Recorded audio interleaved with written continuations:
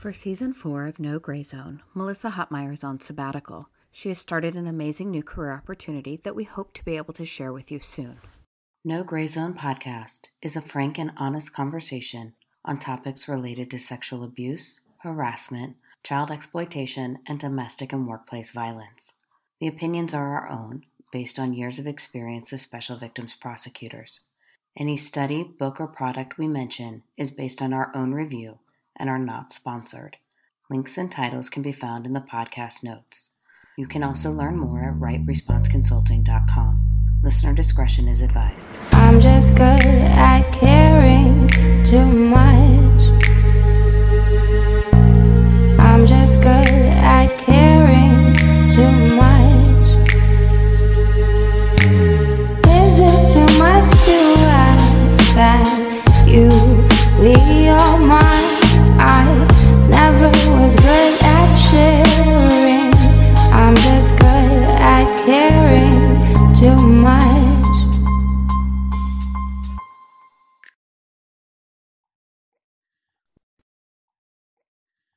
Welcome back. I'm Catherine Marsh, and this is No Gray Zone podcast. In recognition of Human Trafficking Awareness Month, I am thrilled to have Detective Joseph Scaramucci with the McLennan County Sheriff's Office on the show. Joe's an internationally recognized human trafficking expert. He's participated in hundreds of stings. He's been requested to lend his expertise all over the country, such as Super Bowls, which is traditionally a prime time for prostitution and sex trafficking. He's also trained federal, state, and local officers in at least 40 states now, I believe, as well as the U.S. Army, Marines, and Department of Defense agents. I myself have been fortunate enough to have Joe work with my state's human trafficking task force and attend his training. In addition to training in the U.S., Joe's also traveled to Mongolia to train investigators there and conducted trainings for officers in Nigeria, Australia, and Peru. He's been featured on numerous news programs as well as the Dr. Phil Show and is just an overall great human. So, Joe, welcome to No Gray Zone. Thanks for having me. I am thrilled to have you here today, and I am hoping that with your experience and expertise, we can shine a little light on human trafficking, and especially on some of the misconceptions surrounding trafficking. We have all seen movies like Taken, and we've seen headlines where dozens or even hundreds of survivors have been rescued. And we've heard pundits talk about trucks filled with trafficking victims being smuggled across the border. But can you give us the realistic scope of trafficking, especially as it applies to sex trafficking in this country? Yeah, it's definitely not those things, right? Like it probably happens from time to time, but it's a fraction. I think the biggest thing is when we look at what sex trafficking looks like within the US, we have to remember a few different things. The biggest is that when we talk about victims of trafficking and survivors, there's something that places them at risk, right? There's some vulnerability that's leading to it. And vulnerability is such a broad stroke. It could be something as, like self-esteem issues where they don't feel they're pretty enough or they're not skinny enough, or it could be financial vulnerabilities that they're, unable to, have parents that provide for them if they're children, or as adults, unable to provide for their children. It could be obviously drug abuse or something like that. So it's really looking at what vulnerability led them to that position. And then what, to me, I guess the next step is what were their options, right? So people like to say, well, they always had the choice. There's choice. But if you have extremely limited choice, it's not really a choice. When we limit ourselves to very, very small things. So, I like to tell people Harvard graduates that are making $500,000 a year are not generally out being trafficked. So what it looks like is people with vulnerability. And then when the trafficker comes in, they're the white knight who's going to come in and pull the shirt off and have the Superman underneath it. And all they're doing is exploring those vulnerabilities and finding a way to exploit it. And once that actually happens, then, we look at trafficking. When we look at the scope, I think numbers are hard to come by. It's difficult to put a number to a crime that's hidden, right? We don't try to say this amount of people smoke marijuana on any given day, but we try to quantify this. So that part I think is really hard. I do think that there's some decent numbers out there that at least show when we have come across victims of trafficking, what those demographics are. And I think by and large, women of color are, statistically trafficked higher more than Caucasian women. But that's not to say that Caucasian women aren't trafficked. I think the FBI had done a study that said that 40% of, again, all the trafficking victims that were interacted with were African American. And then when we start looking at Hispanic and Latina and all that, I mean, we start adding to that number. So very broad strokes when it comes to what it looks like and what the actual scope is. And I think the reality is the short answer to what is the scope is we just don't know. And I think that's really important to recognize. I think there were two things that you said, right? It's a hidden crime. Mm-hmm. So what we see is really just kind of the tip of the iceberg, and that it really is a crime that preys on vulnerabilities. Yeah, absolutely. And so it's also, we know probably in the last decade or so, it's a crime that's received a lot of media attention. Yeah. And it's become a lot of buzzwords. Yeah. What's the main thing you think the media gets wrong when they cover human trafficking? That's tough because I obviously being in law enforcement, I'm all about law enforcement accountability. And I think that in many ways we're shooting ourselves in the foot. So we live in a world where clicks matter, right? When we put a story out, we want the most clicks. And the media gets things wrong because we're telling them the wrong things. It's very common to see law enforcement talking about rescue operations where they're doing this and that. Law enforcement is not rescuing anybody. Like I hate to break the news to my fellow cops. You are not rescuing trafficking victims. Trafficking victims are ultimately being rescued by themselves. That's how that works. And hopefully a lot of hard work from NGOs behind them. So I think that's one thing it gets wrong. I think we chase a lot of statistics, kind of going back to this is a hidden crime, right? And we don't know what the actual scope is, but we want to push out to the media all those statistics. I think when it comes to media, they could probably spend a little bit more time vetting what the law enforcement or even the non-governmental organizations are telling them, because it is their responsibility to put out accurate information. I think when things are sensationalized, we tend to have a little bit of a problem. You see that a lot when we have the very large scale operations that say go out and you'll see, certain states will release, well, we this week did a trafficking operation. We rescued 100 victims of trafficking.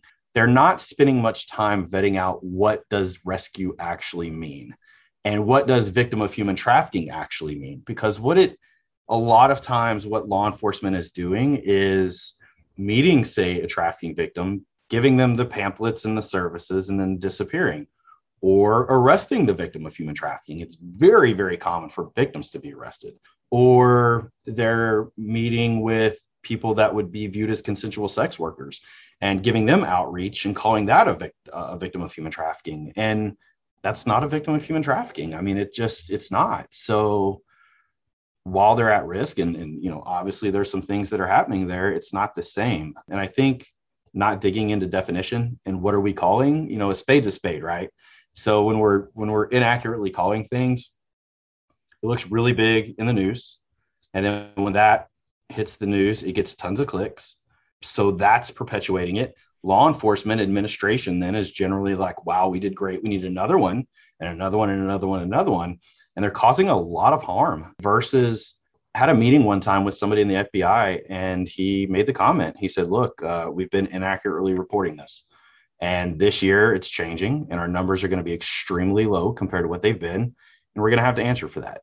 But I think that was extremely responsible of them to do that. So just vetting everything out as media, I think, is the biggest thing. Vetting, and you're right, as law enforcement, as a prosecutor, we have to hold ourselves accountable when we put out information as well. And I can tell you from these cases, one of the things that you mentioned really struck with me, right? We don't rescue victims, they rescue themselves, or I should say with a lot of assistance from our victim service providers. Absolutely. I could tell you, if I didn't have amazing NGOs and victim service providers, I would not have that survivor in court by the time it comes to trial, a year later. Yeah, same. And that's one thing I try to even tell the cops is that if you don't have a happy, healthy survivor, the prosecution is going to have to be fighting uphill, because you believe that you rescued somebody because you put a trafficker in jail and provided nothing else for her. Absolutely. We are never going to fix the trafficking issue if we are not all working together. And that includes law enforcement, victim service providers, NGO, and education. We need to make sure that we are addressing these vulnerabilities early and working together so that individuals who are marginalized have choices. Mm-hmm. But when we talk about educating on the problem and educating these vulnerabilities, I think we need to talk about the information that we're sharing and what's accurate and what's not. So let's break down some of the stats and numbers and accountability. For years, I have attended trainings on human trafficking, and I've presented numerous trainings to the community on trafficking. I have repeated all kinds of statistics. Me too. Average age a person enters into sex trafficking, we've been told 12 to 14 years. I've been taught and have repeated the average length of time a person's in the business, 7 years, or how many trafficked individuals are runaways, and other statistics like that. Given that trafficking is a hidden crime, as you mentioned earlier, and that we've only truly begun investigating the tip of the iceberg, how accurate are these statistics? Not very. It's kind of become my little conquest to bring light to the fact that these stats are inaccurate, because to me, as long as we're pushing inaccurate stats out, we're educating many different people, right? We're educating other law enforcement, we're educating the public. And the harm with educating the public on what trafficking looks like when it doesn't is that ultimately, especially with you being a prosecutor and me being in law enforcement, those people are sitting on our juries, and I don't want them to be having preconceived notion because they went to a community training. So, you brought up the average age of entry being 12 to 14. That number is not an accurate statistic. And what that actually comes from is a 1999 and 2001 study that was done by the University of Pennsylvania that is so outdated, it actually discusses child prostitutes, which we know is not even a term. It's not even a thing anymore. But that study was of children that were involved in commercial sex in the US, Canada, and Mexico. The problem with that is if we only do a study of children, our average age of entry will always be only children. That's you can't get past that. So when we look at data from Polaris, and I can also caution this number because it's self-reported, right? I mean, this is self-reported numbers to Polaris. The average age of entry on sex trafficking was 18, and the average age of labor trafficking was 25 when they were introduced to their trafficking. There was a study that was done by the Avery Center for Research and Services in Colorado, and I believe when they interviewed all of their survivors, the average age of entry was 19 years old. So there's a lot more indication that it's much older. But I think a lot of times non-governmental organizations don't like to admit that, because when we look at funding, people want to throw money at the 12 to 14-year-old that's being trafficked and less towards the 18 and 19-year-old. So it really creates a weird environment there. So what are some of the problems or harm that comes with the fact that we've all been learning these same stats for years, and that those of us who work in this field, we're repeating them? What's the harm that comes with this? Well, I mean, for one, it's inaccuracies, right? And there's a few harms. So another one of the one that's widely used is the average life expectancy of somebody involved in human trafficking is 7 years. The furthest that can be cited back to is an FBI white paper. That was it. It was an FBI bulletin that was put out, and that FBI bulletin is you can no longer find that on the internet. But there was an FBI spokesman that said that was determined to be from a particular case that the FBI had. So that average life expectancy was literally based off of a single case that the FBI had. The harm in that is kind of multifaceted. So say you have a person who was trafficked for 10 years, and going back to the jury perspective, or the judge and jury perspective, you should have been deceased within 7. Therefore, for many years, you probably weren't trafficked, because this is what trafficking looks like. When we look at average age of entry, what happens when all we're focused on are 12 to 14-year-olds, and then we set somebody in front of you and go, this woman was trafficked at 35. We start going, 12 to 14, you should have been being trafficked. Therefore, at 35, you were probably a consensual sex worker, because the trafficking should have been occurring back 20 to 14 or 12 to 14 years old. And I think that that's something that's really harmful for not only the judges and juries, but it's harmful for our survivors and it's harmful for our victims, because if they're being exploited and they're looking and being told this is what trafficking is, and they don't fit within that mold, then you run the risk of them being like, well, I'm not a trafficking victim. That's not me. I don't look like that. Or when they do have the courage to finally tell their stories, people tend to disbelieve because we have this preconceived notion of what it should look like. And when it doesn't, we just tend to kind of push our hands and walk away. These preconceived notions or ideas of trafficking can come in a lot of forms based on what we've been taught. And we expect our survivors to be mainly young people. Yeah. Also, we expect that a lot of times our survivors are going to be runaways or foster children. Yep. And this is based on that information you were talking about that's been repeated for years. As you were saying, this can lead to misunderstandings between a consensual commercial sex trade worker and a trafficked victim. These misunderstandings or preconceived notions can lead to victims slipping through the cracks or investigators, quite frankly, looking for the wrong things. When you are doing trainings for fellow law enforcement, or say we're presenting a case to a jury, what are some of the things that you can highlight that can show the difference between a consensual commercial interaction as opposed to a person who is being trafficked? Yeah. And that's always an interesting thing for me, because people ask, like, how do I determine?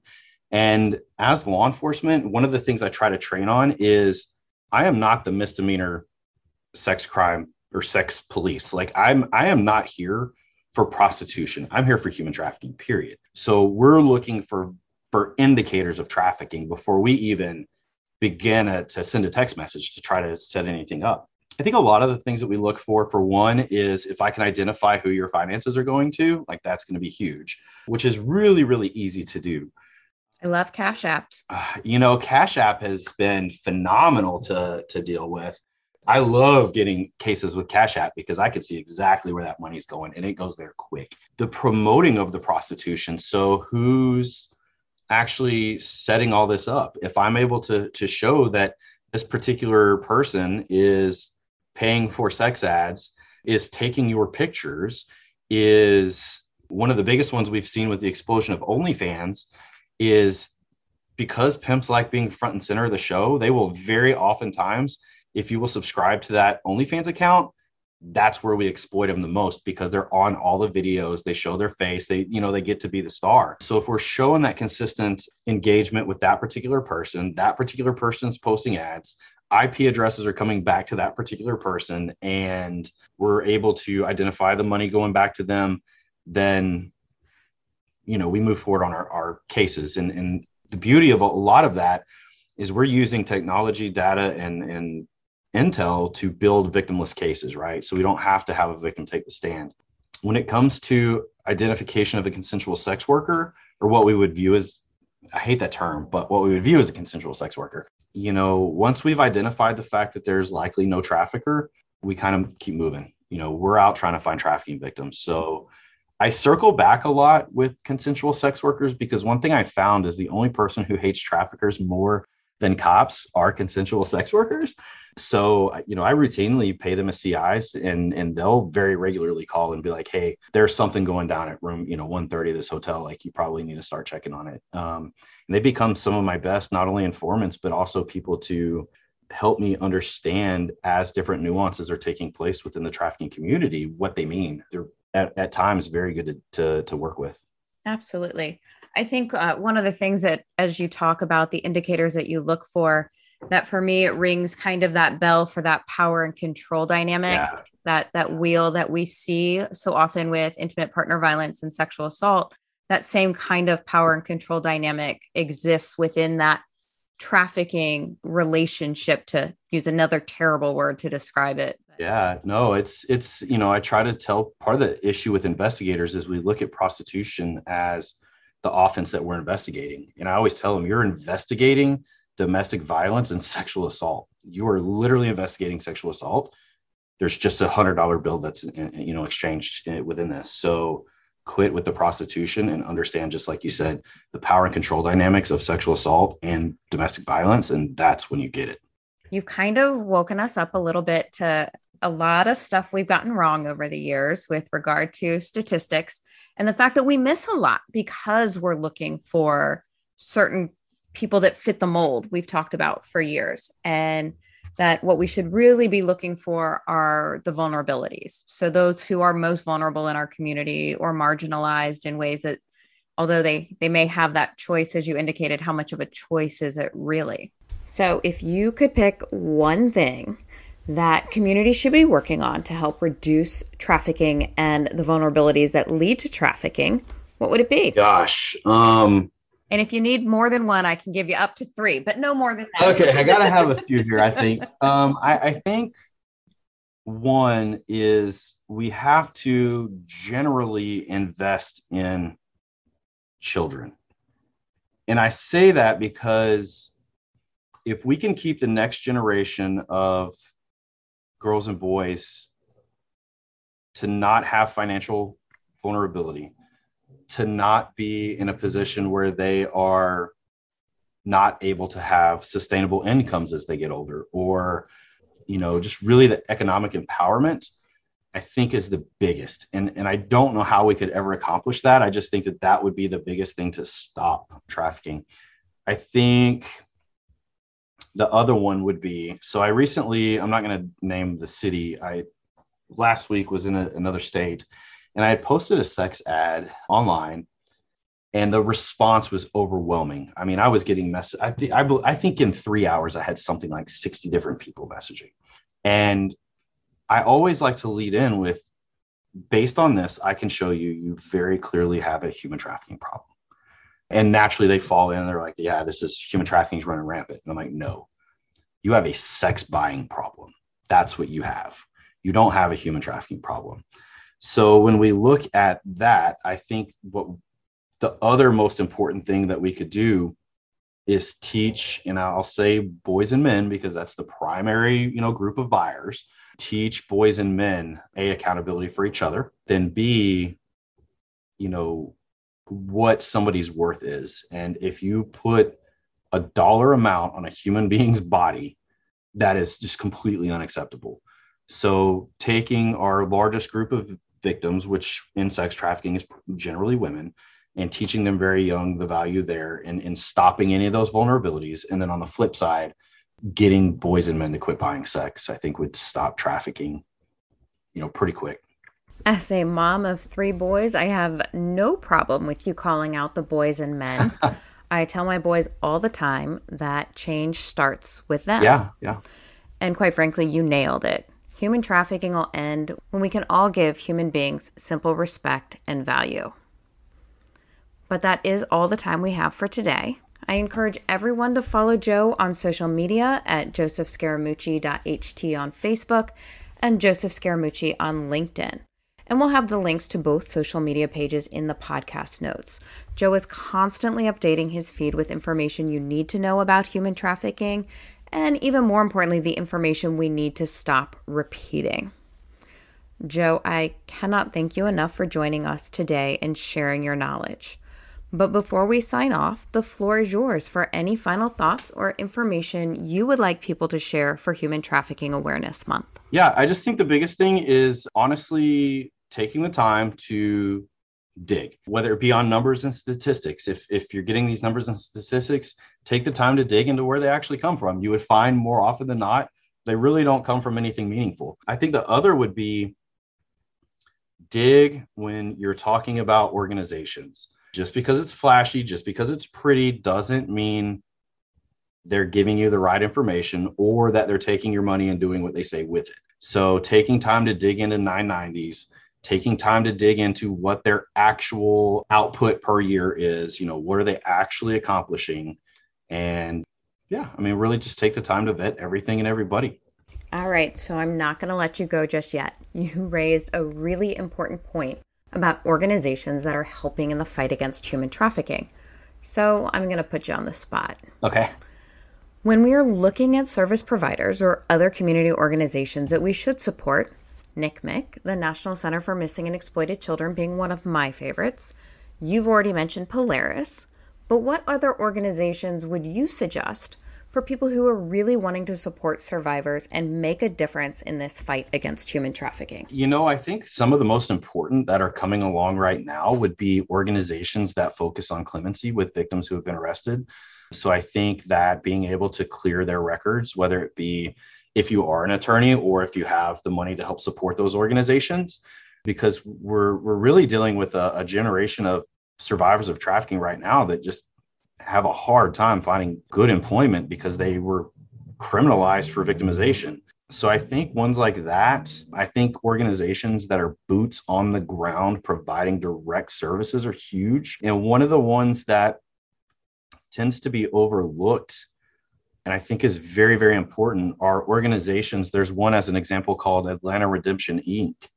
that are helping survivors reduce or remove tattoos that are Love them.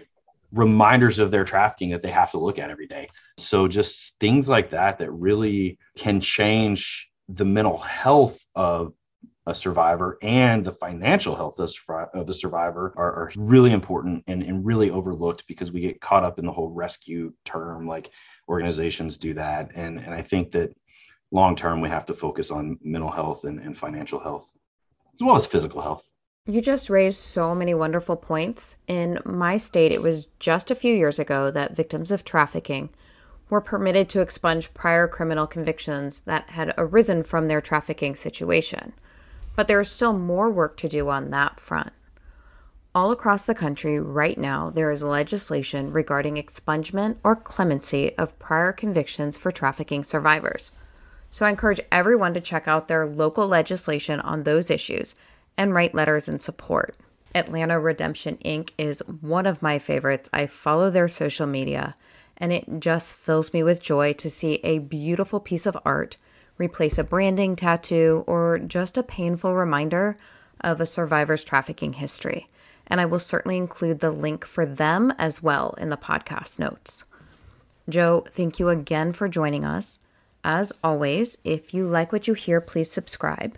You can find us on social media at No Gray Zone RRC on Instagram or Twitter, and No Gray Zone on Facebook. There are no excuses when it comes to human trafficking or not having the right response when it comes to educating our young people. I'm just good at caring too much. I'm just good at caring too much.